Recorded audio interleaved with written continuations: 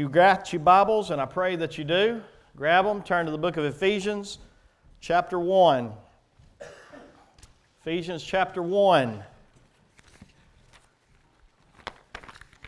While you turn in there, I'd like to say that it is good to see one of my childhood friends here this morning. Mr. Chris Wilburn made it. Me and Chris, I hadn't seen him since I was a teenager. We used to coon hunt together years and years ago, and so it's good to see him sitting back on the back row this morning.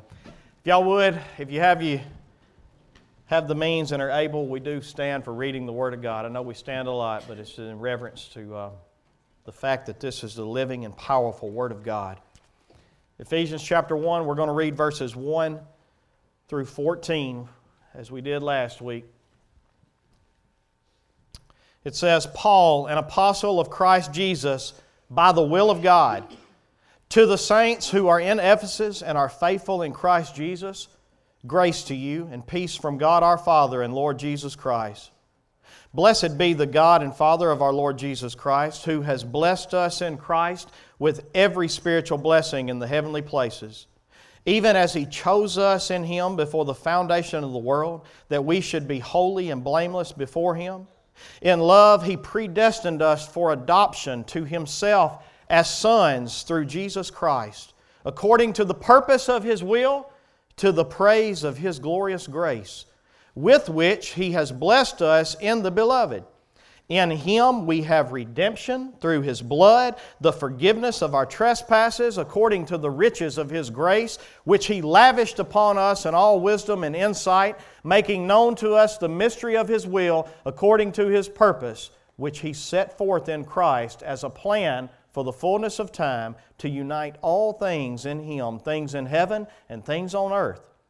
In Him we have obtained an inheritance, having been predestined according to the purpose of Him who works all things according to the counsel of His will, so that we who were the first to hope in Christ might be to the praise of His glory.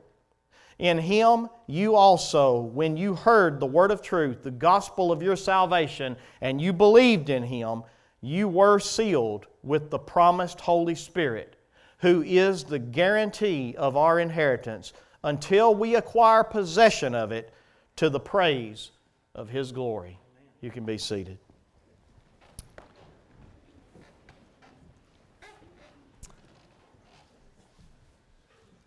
Let's pray together. Father, I come to you right now and I just want to ask you for your will to take place right now. Father, I pray that whatever it is that you mean to speak from your word, that, Lord, we would just humble ourselves and we'd be obedient to listen to it, God. Father, I pray that you teach us this morning more about who you are and more about who we are in you.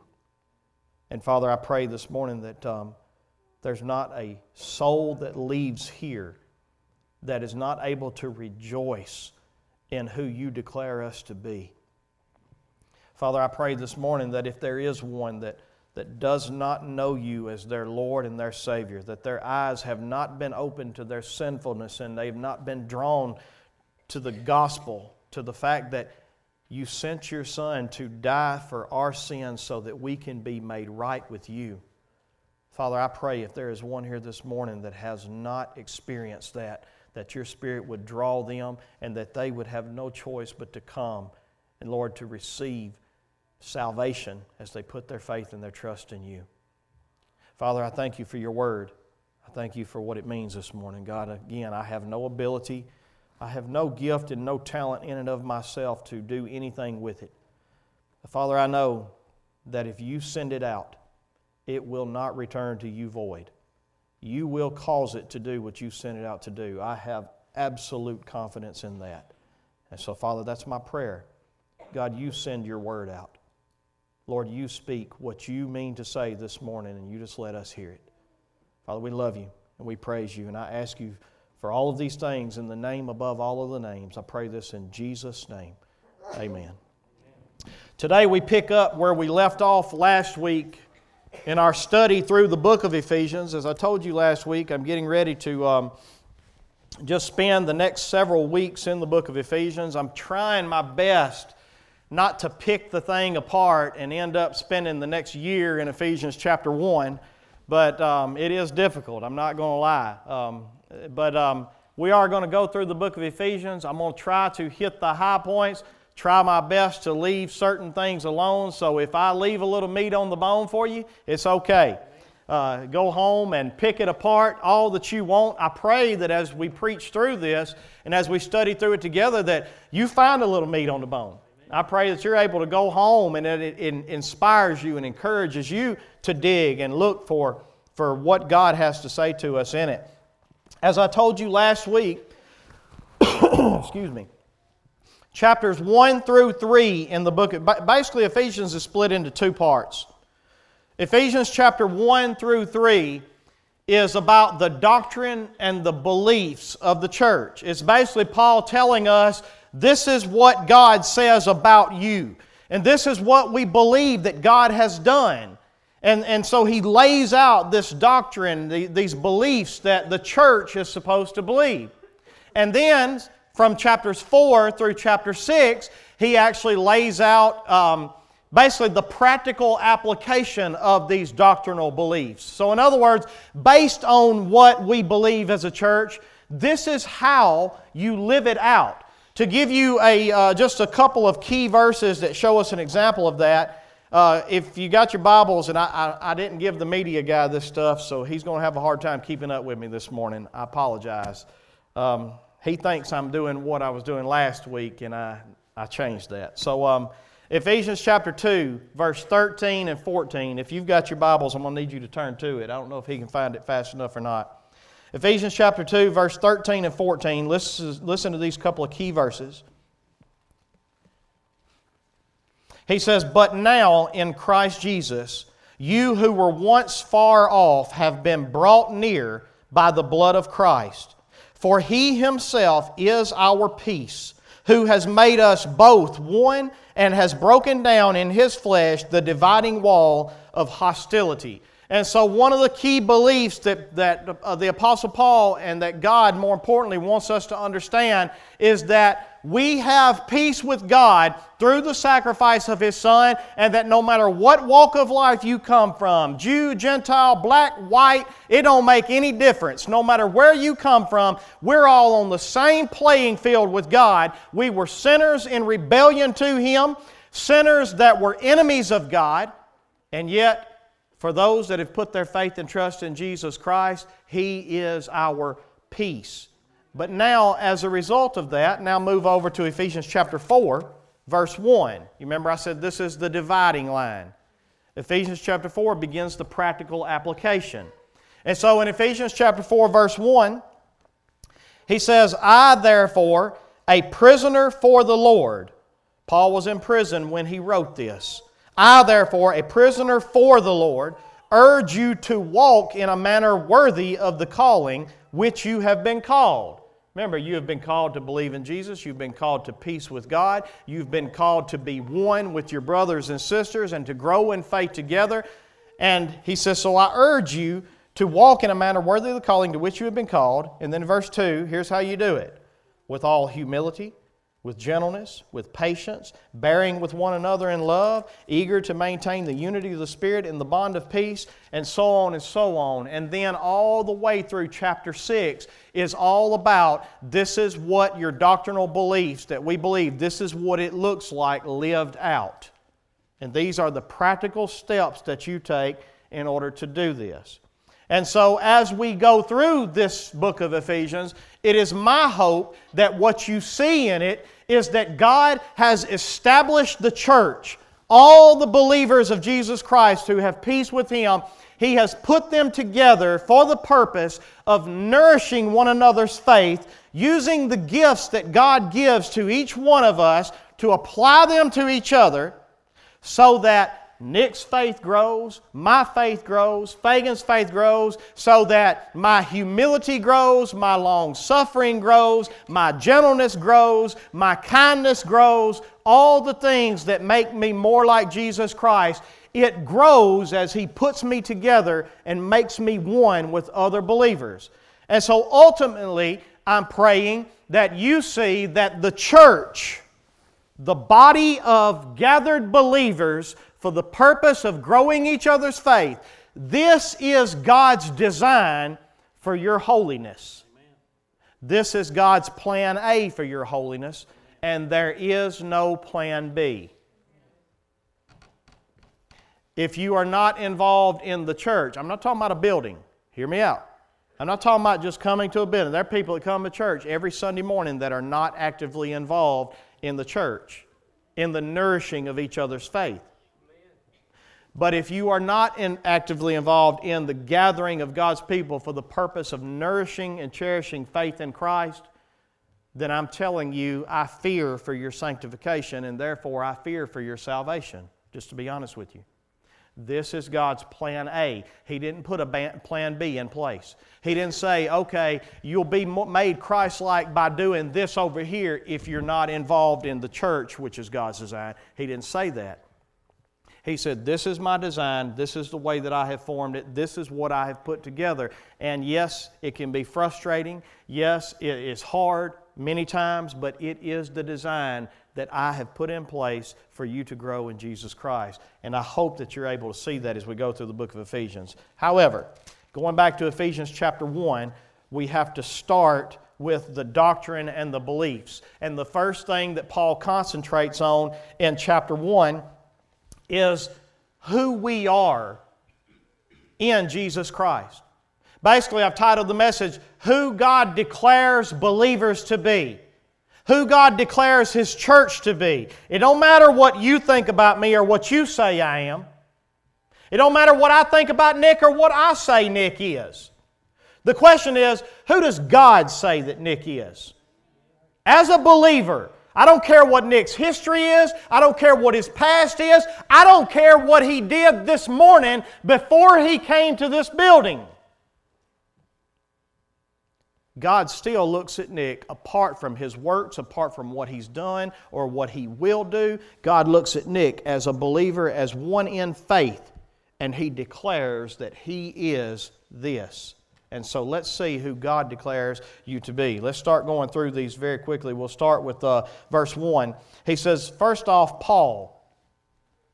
I am Paul. I'm the author of this thing. And just so you know a little bit about me, I used to murder people like you. I used to be one that was an enemy of the church. I prosecuted the church. 1 Corinthians chapter 15, verses 9 through 10, I believe it is, Paul said, I am the least of the apostles, not even worthy to be called an apostle. Here it is, he found it. Because I persecuted the church of God. But going to verse 10, he starts it with a but. He says, listen, I'm not worthy to be called an apostle. I'm not worthy to be in this ministry that I am. But by the grace of God, I am what I am. Let me tell you something that Paul knows about himself before he ever writes this book. Paul said, God did not look into my future and see that I'm going to do this and I'm going to do great things and I'm going to be faithful to Him. God never looked at me and said, based on who Paul is, I'm going to call him to be an apostle. God never said that. Paul said very plainly, I am who I am for one reason and one reason alone. You know what that is? The grace of God. You know what the grace of God is? Undeserved mercy. I do not deserve His mercy. I am the least worthy one to be here. Let me tell you something about Kevin Wells you may not know. Most of you know it very well. You can see it very clearly. I am not worthy to be here. I am the least one qualified in this building to be a pastor, to preach the Word of God. I am the least one worthy. But guess what? By the grace of God, I am what I am. And His grace toward me, it's not in vain. On the contrary, I work harder than any of them. But then listen to the way he ends it in verse 11. On the contrary, I work harder than any of them, yet not I, but the grace of God that is in me. Even the work that I do, look what he said, I worked harder than any of them, though it was not me that's even doing the work. I can't take no credit for this. Everything I have comes from Him. And as a result of that, even the work that I do, no matter how hard it is and no matter how good I do, even that is His grace toward me. Even that is grace. So here's what Paul wants you to know. Back to Ephesians chapter 1, verse 1. First off, I am Paul, the one that used to persecute the church. I am not worthy to be here. I'm the least worthy to be an apostle of Christ Jesus. But guess what? Here's why I'm Paul, an apostle of Jesus Christ. Because it is by the will of God. Now this is important. Because all throughout Ephesians, Paul wants you to understand that everything God does has two main themes behind it. It was the will of God and it was by the grace of God, and that was it. When he says God did this to you and God did this to you, it was not because He looked at you and said, I know that Tammy Mathis is going to be a good Christian. And so because Tammy's going to be a good Christian, I'm going to save her. No. By the grace of God and by the will of God before the foundations of the earth were ever created, God looked into Tammy's future and He said, you know what? I'm going to save her. I'm going to pick her. I'm going to choose her. She is going to be mine. And we're going to get into a little bit more about that. Let me keep going. So this is from the Apostle Paul. He is an apostle, but not by anything in him. It's just by the will of God and the grace of God. He wants us to know that. This is to all the saints who are in Ephesus and the faithful in Christ Jesus. Saints are simply people that have been called to be holy in Christ Jesus. They're people that have been washed by the blood of Jesus. That's it. If you put your faith and trust in Jesus Christ, He has declared that you are a saint. Again, not because of anything you do, but because of what He has done for you. So you are a saint, and this letter is to you. This letter is actually, it says here, who are in Ephesus. If you have certain translations of the Bible, you'll have special footnotes down here. I'm not trying to get all technical and give you a history lesson, but this is important for you to know. There are about 5,800 manuscripts that are original of the New Testament that were written in the Greek language. 5,800 copies, original copies. All right? Now we have the technology today to be able to combine all of those and see how they agree and how they look together. You have over 10,000 that are, I think, Arabic, I believe was the language, no, Latin, I'm sorry. You have over 10,000 that were written in Latin. 10,000 original copies. And then you have some, I think close to 10,000 more copies of other languages that were written that are original manuscripts of the New Testament. Many of those manuscripts say to the saints who are in Ephesus, many of them. Some of them say to the saints who are faithful in Christ Jesus. If you have certain versions of the Bible, there will be a special footnote that will tell you that down there, that some manuscripts say in Ephesus, some manuscripts just say to the saints who are faithful. Here's the point. There are many that believe that this letter was not just written to Ephesus. That when the reason this letter is so impersonal and it don't focus on specific people is because this letter, when Paul wrote it, he meant for every church to read it. And so the truth of the matter is, it is very likely that even though Paul didn't know Wells Baptist Church, that when he wrote this letter, he meant for Wells Baptist Church to read this letter and for it to be personal to you. And so this is to you, the saints who are in Christ Jesus. And so he says to the saints who are in Ephesus or in any church and are faithful in Jesus Christ, he says, grace to you and peace from God our Father and the Lord Jesus Christ. That's both your Greek and your Jewish greetings. I'm not going to get into that. Verse 3. Blessed be the God and the Father of our Lord Jesus Christ. This first word, blessed, is an adjective, and it means this. It means to speak well of or to be worthy of praise.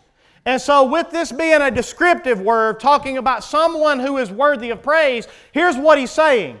He's saying, blessed be the God and Father of our Lord Jesus Christ. He's saying that, here's what he's saying, church. God is good, y'all. God is worthy of our praise, guys. And here's why He's worthy of our praise. Because He has blessed us. This word blessed is a verb that means to bestow upon with grace.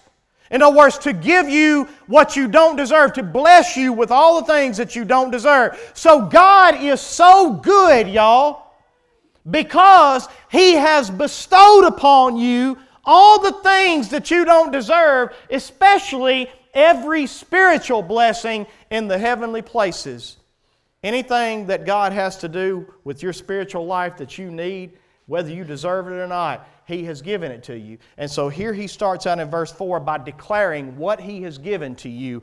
Here's why God is so good, is basically what Paul is saying. In verse 4 he says, first off, He chose us in Him before the foundations of the world were ever created. He chose us. Before the foundations of the world were ever created, God looked into your future and He said, I choose you. Now this is a hard doctrine and a hard concept to understand, and I'm not even going to go into all of that. If you were here Wednesday night, you know a little bit about what this means. But the point being is this: if you have come to faith in Jesus Christ, it is not because you chose God. No, as a matter of fact, Jesus says very plainly, you did not choose me. I chose you. He says, no one can come to me unless the Father or the Spirit draws him. You can't even come to me unless I draw you. And so here's one of the things that Paul wants you to understand. Before you were ever created, God made a decision to choose you. To say, I want you to be mine. I'm choosing you. And in Ephesians chapter 2, verse 8 and 9, he says very plainly that this is a gift. This is not anything that you have done. No one can boast in this. In Ephesians chapter 2, verse 8, he says, for by grace you have been saved through faith. Remember, by grace you've been saved. What is grace? Undeserved, right? It ain't something you did to deserve it. By grace you have been saved. And He's able to do it through faith, through your trust in Him. And look, I love this next part right here. And this is what? Can you get any more clear than that? This is not your own doing. It is the gift of God. He gave it to you as a gift, but then keep reading. Look what he says. It is not a result of works, so that no one may boast. Here's the thing about it. No one will ever be able to say, well, God knew that I was going to, and that's why. So God looked into my future and said, well, because of His faith, I'm going to. No. Because then it wasn't based on grace. It was based on what? Me. This is what I was going to do. And God says, before the foundations of the world were ever created, before you did anything good or bad, before you ever did anything right or wrong, I chose you. I chose you to be mine. And that is an amazing, amazing doctrine to understand. Paul wants you to hear God say, I chose you, and feel the same unworthiness that Paul felt. Remember, Paul said, listen, it wasn't nothing I did. It is only by the grace of God that I am who I am. And Paul felt this unworthiness. He said, I don't deserve this. I don't deserve this any more than anybody else in the world. But by the grace of God, ain't you glad this morning that He chose you? Amen. He chose me. I was listening to a testimony of a young lady one time. I don't remember who she was. I don't even remember where I heard it. But I remember she was talking about the beauty of this doctrine in her life. She said, you know, nobody has ever chose me in my life for anything. She said, when I was born, my parents didn't even choose me. She said, I don't know who they are. She said, my foster parents, most of them didn't choose me. She was never adopted, I remember that. She said, no one chose me growing up. She said, I remember going through school, no one ever chose me to be on a team. She just went on and on about how no one has ever chosen her for anything. But when she heard the Word of God say to her that God chose her, she said that meant more to her than any doctrine that you could ever preach to her from the Word of God. God chose me. Why? Well, it wasn't based on anything that you've done. God chose you by His grace and by His grace alone. But He chose you. He wanted you. That's a beautiful, beautiful doctrine to understand. And He wants you to understand. But by the grace of God, I am what I am. Number 2, the second thing God declares about you. In verse 4, let's read it again. He says, even as He chose us in Him before the foundation of the world, that we should be holy and blameless before Him. So here's the thing you need to understand. He chose you, but He didn't just choose you just to choose you. He chose you to sanctify you. That word sanctify means to make holy. It means to make you more like Him. He chose you so that you would be holy and blameless before Him. And so He's bringing you through a sanctification process. But we miss an important doctrine a lot of times by moving from the choosing of God to the sanctification of God, because there's an important step. God didn't just choose you just to be on His team. God didn't say, okay, I'm building an army here and I'm building a team and I want you to come be my servant. I want you to come serve me for the rest of your days. God said, I chose you to adopt you. Now go with me to verse 5. Let's see where I see that. In love, He predestined us for adoption to Himself as sons through Jesus Christ. God chose you to adopt you. Listen, guys, God don't declare just that you're His servant. No, that would have been good enough. God declares that you are His child. Y'all, please pay close attention to this doctrine this morning. It's probably going to be one of the most beautiful doctrines you've ever heard. I promise you that. God didn't just choose you to be His servant or His slave. That would have been good enough. It would have been awesome if God had have looked at us and said, listen, you are under my wrath. You are an enemy of mine. You are in rebellion to me. You don't want me in your heart. You don't want me in your knowledge. Romans chapter 1. You don't want any of me, but I want you. And I want you to be my servant.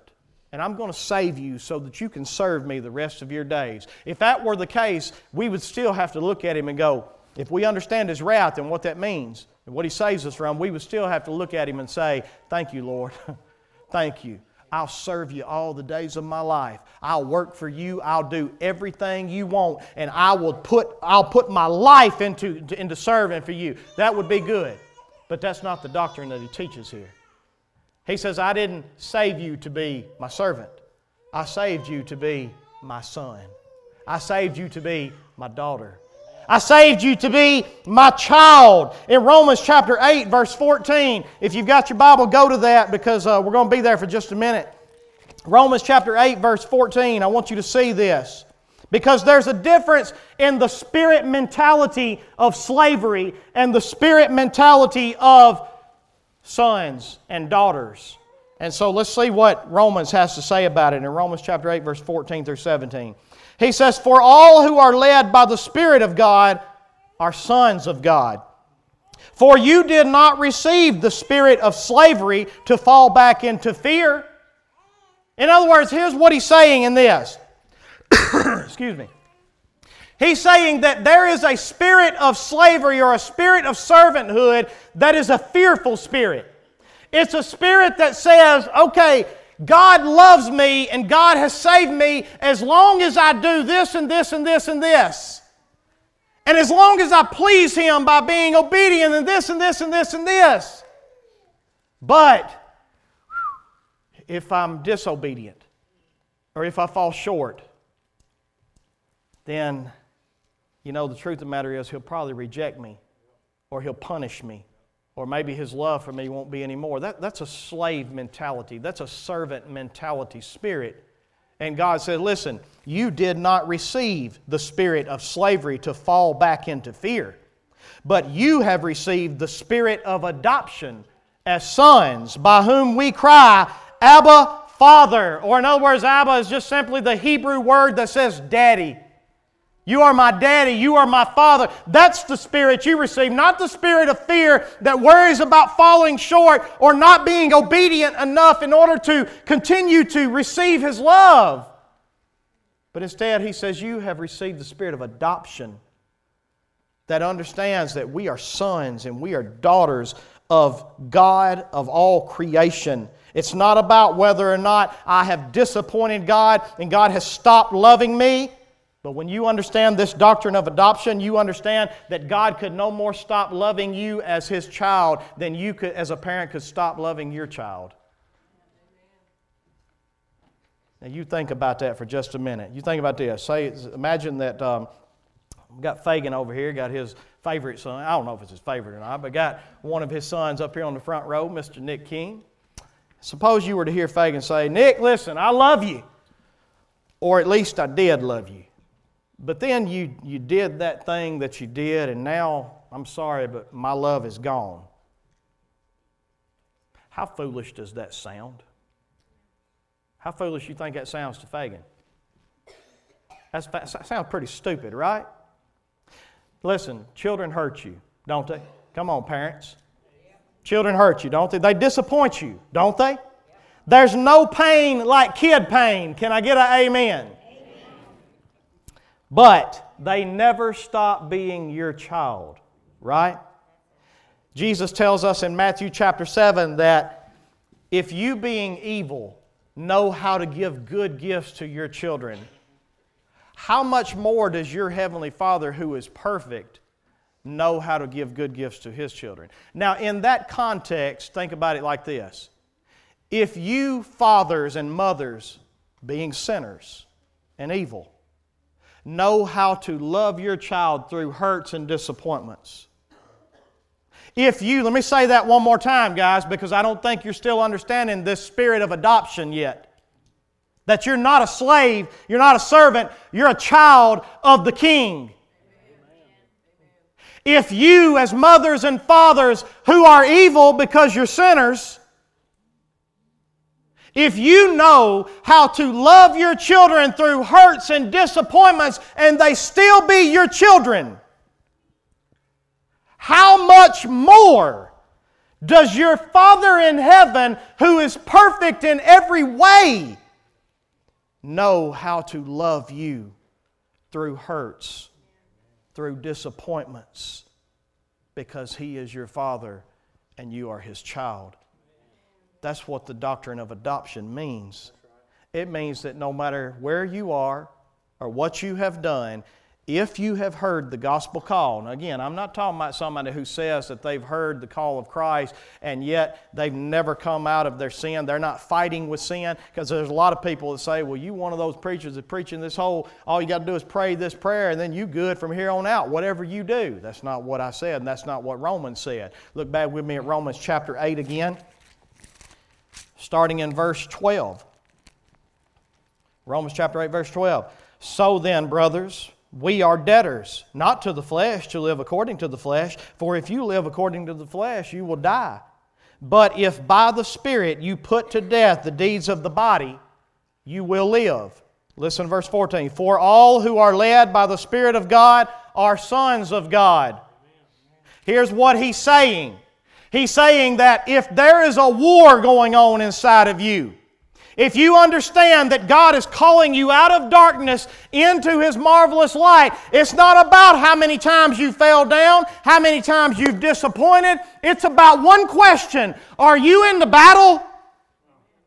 If by the Spirit you put to death the deeds of the body and you're led by the Spirit of God, then you are sons of God. And if God has chosen you to adopt you, He could no more stop loving you no matter how far you have fallen, any more than you could stop loving your child no matter how far they fell. Ain't that good news? Listen, here's what I want to say to you. Stop offending God by thinking that you're better at parenting than He is. Let me say that one more time because y'all didn't feel that.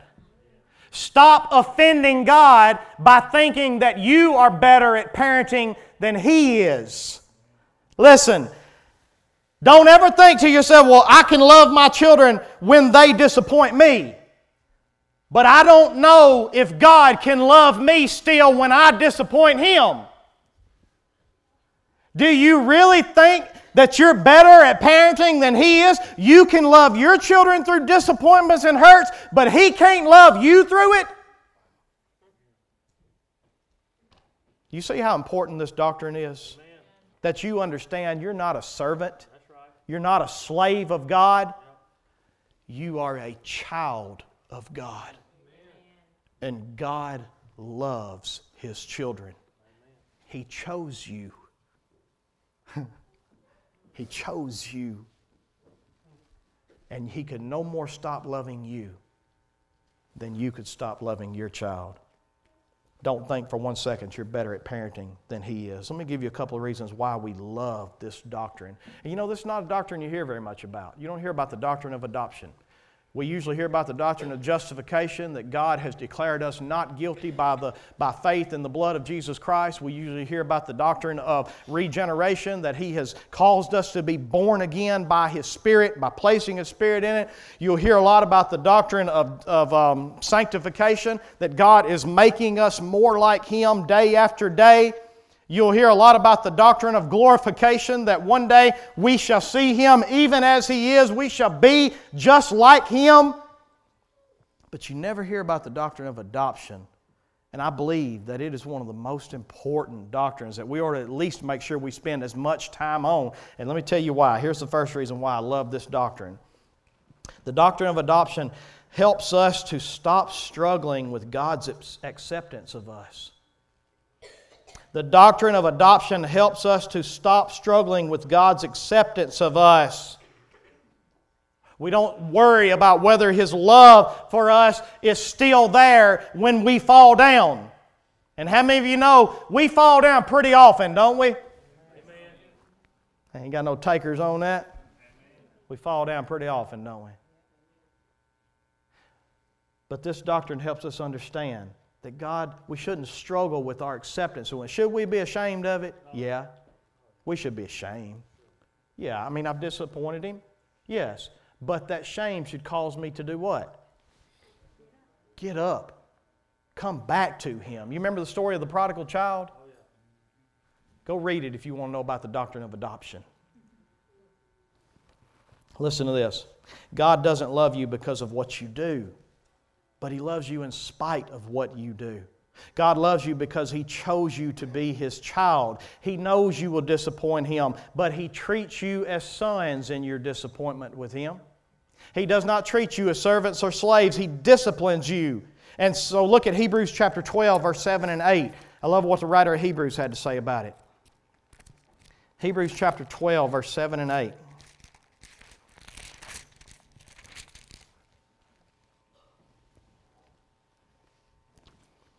Actually, if you don't care, let's back up and start in verse 5.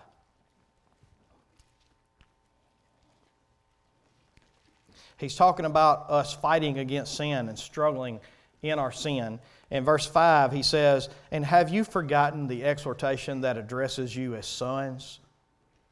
He says, "My son, do not regard lightly the discipline of the Lord, nor be weary when reproved by Him, for the Lord disciplines the one He loves, and He chastises every son whom He receives." In verse 7 he says, "It is for discipline that you have to endure." God is treating you as sons. For what son is there whom his father does not discipline? And if you are left without discipline in which all have participated, then you are illegitimate children and not sons. And so, yes, is there going to be discipline whenever we disappoint God? Yes. Any parent who loves their child disciplines their child. If they don't discipline them, they don't love them. That's the facts of it. And so he says here that whenever we are treated as sons, when we disappoint God, it just gives us assurance that God loves us because not because of who we are or what we do, but in spite of who we are and what we do. He loves us because He has chosen us to be His children. Another reason why I love the doctrine of adoption, going back to Romans chapter 8, It gives us assurance of His love, absolute assurance of His love. In Romans chapter 8, in the context that we were talking about that we have not received the spirit of slavery that falls back into fear, but we have received the spirit of adoption that cries out, "You are my Father, and I am your Son." And so in that context, go down with me to Romans chapter 8, verse 29. For those whom He foreknew, He also predestined to be conformed to the image of His Son, in order that He might be the firstborn among many brothers. He says here very plainly that He created a family when He chose you. And that He predestined it, that He predestined that you be conformed to the image of His Son, that you would become holy, that you would become blameless. And He's going to sanctify you. But then keep going with me in verse 30. And those whom He predestined, He also called. In other words, if He knew before the foundation of the earth that He was going to choose you, and you can't come to the Father unless the Spirit draws you, you know what He did? He called you. And those whom He called, He also justified. If He called you, He justified you. And those whom He justified, He also glorified. And then look at what He says in verse 31. What then shall we say to these things? Sons, daughters, y'all listen closely, adopted children of God. What then shall we say to these things? If God is for us, who can be against us? And then he goes on to further that statement. In verse 32, He who did not spare His own Son, but gave Him up for us all, how will He not also with Him graciously give us all things? In verse 33, children, not slaves, not servants, children, who shall bring any charge against God's elect, against God's chosen, against the ones that He chose before the foundations of the earth? Who is there out there that can bring any charge against you? When you fall down, is there anybody that can look at you and say, well, you just messed it all up now. You're no longer a child of God. Who can bring any charge against God's elect? And he says next, it is God who justifies. God is the one that chose you and said, I count you as not guilty. Apart from anything you've done, but by my grace and my grace alone, I count you as not guilty. And so from that moment on, no one will ever be able to look at me and say, oh, now you're guilty. Sorry, you were not guilty, but now, sorry, but His love's not there anymore. Now you're guilty. He says, no, it's God who justifies. Verse 34, who is to condemn? Christ Jesus is the one who died. More than that, He was raised, He is at the right hand of God, and He indeed is interceding for us. No matter what you do, no matter how far you fall, as a child, your brother, your elder brother, is at the right hand of the Father right now, and every time you mess up, you know what He's doing? Hey, God, I understand. I remember when I was down there, and I remember what this was like, and I remember the struggle with this, and I remember, and so I paid for that. And God says, not guilty. Not guilty. And then in verse 35, look what He says. Who shall separate us from the love of Christ? I love this, children. Who shall separate us from the love of Christ? Shall tribulation, distress, persecution, famine, nakedness, danger, sword? No, as it is written, for your sake we are being killed all day long. We are regarded as sheep to be slaughtered. 37, no, in all these things we are more than conquerors through Him who loved us. For I am sure.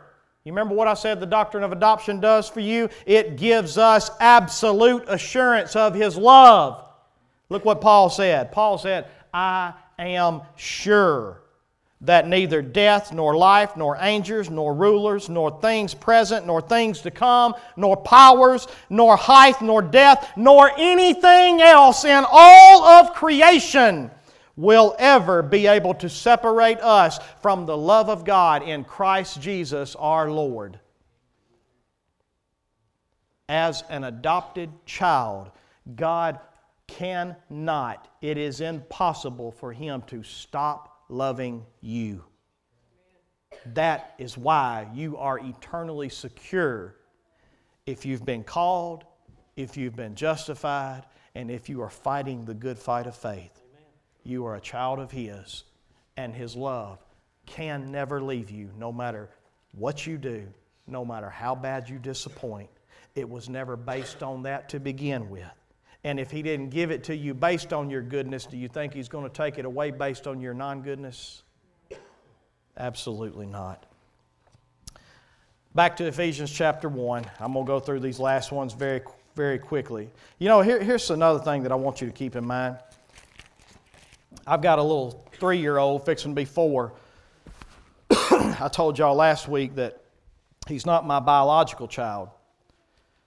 He was in a need, and I chose to intervene in his life, and I chose him to be mine, to raise, to love, to make sure that he had all the protection he needed, to make sure that he had all the provision he needed, to make sure that he had everything he needed. I chose him when he was a baby. It wasn't based on anything he could bring to my life. Matter of fact, the truth of the matter is I'd been married for 19 years and without children, did whatever I want whenever I wanted, got whatever I want whenever I wanted. I lived my life. The truth of the matter is, and you can ask my wife, in my mind, in my heart, a child was not on the top of my list.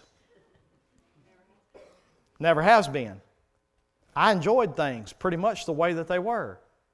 But I made a decision that I'm going to give myself to this child. And I'm going to choose this child. And let me tell you something about that. I love that child. Amen. I love being with that child. I love playing with that child. Does he get on my last nerve? You got no idea.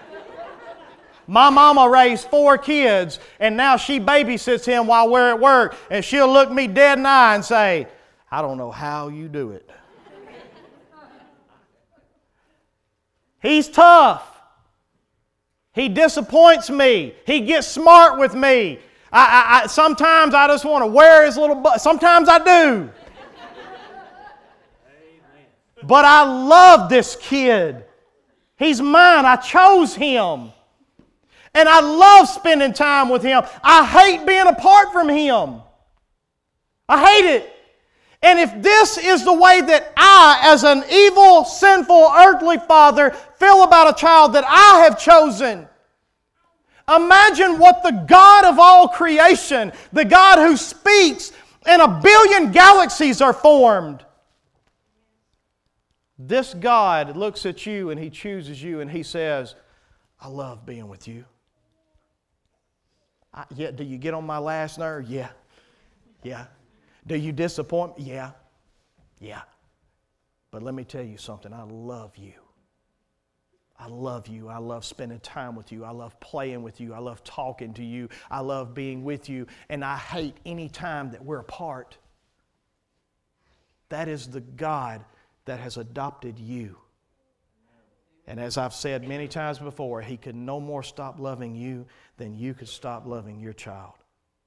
And I pray that that gives you assurance that nothing in all of creation would ever be able to separate you from the love of Christ that He has for you. Do y'all get that? Amen. Ephesians chapter 1. Let's finish this up because I cannot spend the next year in Ephesians chapter 1. In love, verse 5. In love, He predestined us for adoptions to Himself as sons through Jesus Christ, according to the purpose of His will. Why did He do it? Did He do it because of you? According to the purpose of His will, verse 6, to the praise of His glorious grace. Had nothing to do with you. It had to do with the fact that all we could do is look at it and say, hey, I'm not worthy to be here, but by the grace of God, I am what I am. to the praise of His glorious grace, with which He has blessed us in the Beloved. Verse 7, in Him we have redemption. Here we have the doctrine of redemption. Redemption just simply means to buy back. To buy back. So here's what you have. Picture this. You've got God Almighty, and He sees you in the slave market. A slave to your sin is what Jesus Christ said. A slave to your sin. You're down here in this market, and He sends His Son, and He says, hey, you remember before the world was ever created how I chose him? Go get him. But he belongs to sin. I know it's going to cost us something. How many of you know adoption's expensive? Amen. It's going to cost something. But here's what I want you to do. I want you to go down to that slave market, and I want you to find Nick. I want you to look sin in the eye, and I want you to say, how much? And he's going to tell you, death. But according to our glorious grace, we're going to give him what he don't deserve, because that's my child. Because I want to adopt him. I want him to be mine. I love him. And so Jesus comes down to that slave market, and he looks sin in the eye, and he says, how much? He says, death. Okay, I'll do it. And he gives his life so that he can buy back Nick from his sin. And he can pay the price for it all. Jesus paid it all. And then God says, now I'm going to take Nick and I'm going to make him mine, because I've redeemed him. And not only does he make him mine, but let's keep going. In him we have redemption through his blood, the forgiveness of our trespasses, because we were slaves to it, according to the riches of his grace. Every time, I want you to understand, Paul wants you to know, every time, no matter what God does, it's always to the purpose of his will and to the praise of his glorious grace. It's always according to his grace. It's never anything to do with you. It's all about his goodness. It's all about his love. In verse 8, which he lavished upon us in all wisdom and insight, making known to us the mystery of his will. In other words, it don't make no sense, does it? Making known to us the mystery of his will according to his purpose, which he set forth in Christ as a plan for the fullness of time. This is his plan before creation. As a plan for the fullness of time, to unite all things in him, things in heaven and things on earth. And then in verse 11, in him we have obtained an inheritance. God declares that you are chosen. God declares that you are redeemed. God declares that you are adopted. God declares that you are holy and that you will be sanctified and blameless. And God declares that He has an inheritance for you. God declares that because you are His child, He has made you a co-heir with Jesus Christ. I'm going to give one more scripture and I'm closing. Go with me to Romans chapter 8, verse 17. I know we've spent... Romans chapter 8 ought to be your favorite chapter right now. Romans chapter 8, verse 17. Look what it says. This is my last one in closing. And if children... Remember, He gave us the spirit of adoption, right? That cries out, Father. And if children, then heirs. Heirs of God and fellow heirs with Christ. Fellow heirs with Christ. You know what Christ is the heir of? What does Christ get as His inheritance?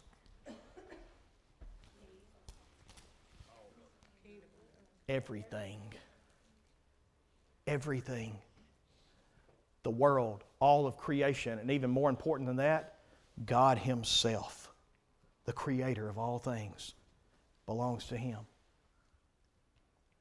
I pray this morning that you understand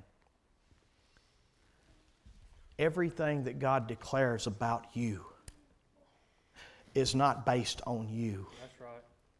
It is based on the fact that He predestined you. He chose you. He called you. He justified you. He redeemed you. He adopted you. He's sanctifying you. And He is going to glorify you and give you an inheritance like you have never seen in your life. And all of this He does to the praise of His glorious grace, because this was the purpose of His will before the foundations of the earth were ever created. So I pray that you are absolutely confident this morning that because you're a child of God, He loves you. And there is nothing that you will ever be able to do that will separate you from His love. Amen. If y'all would, stand this morning.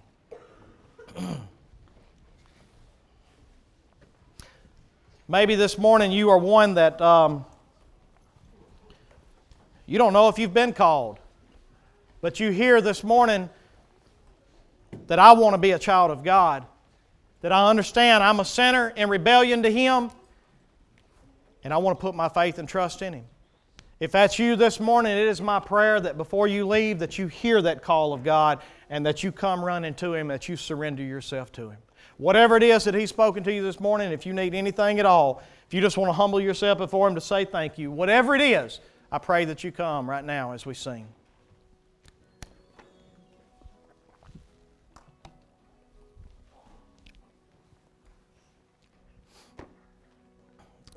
You ain't got to wait on no music.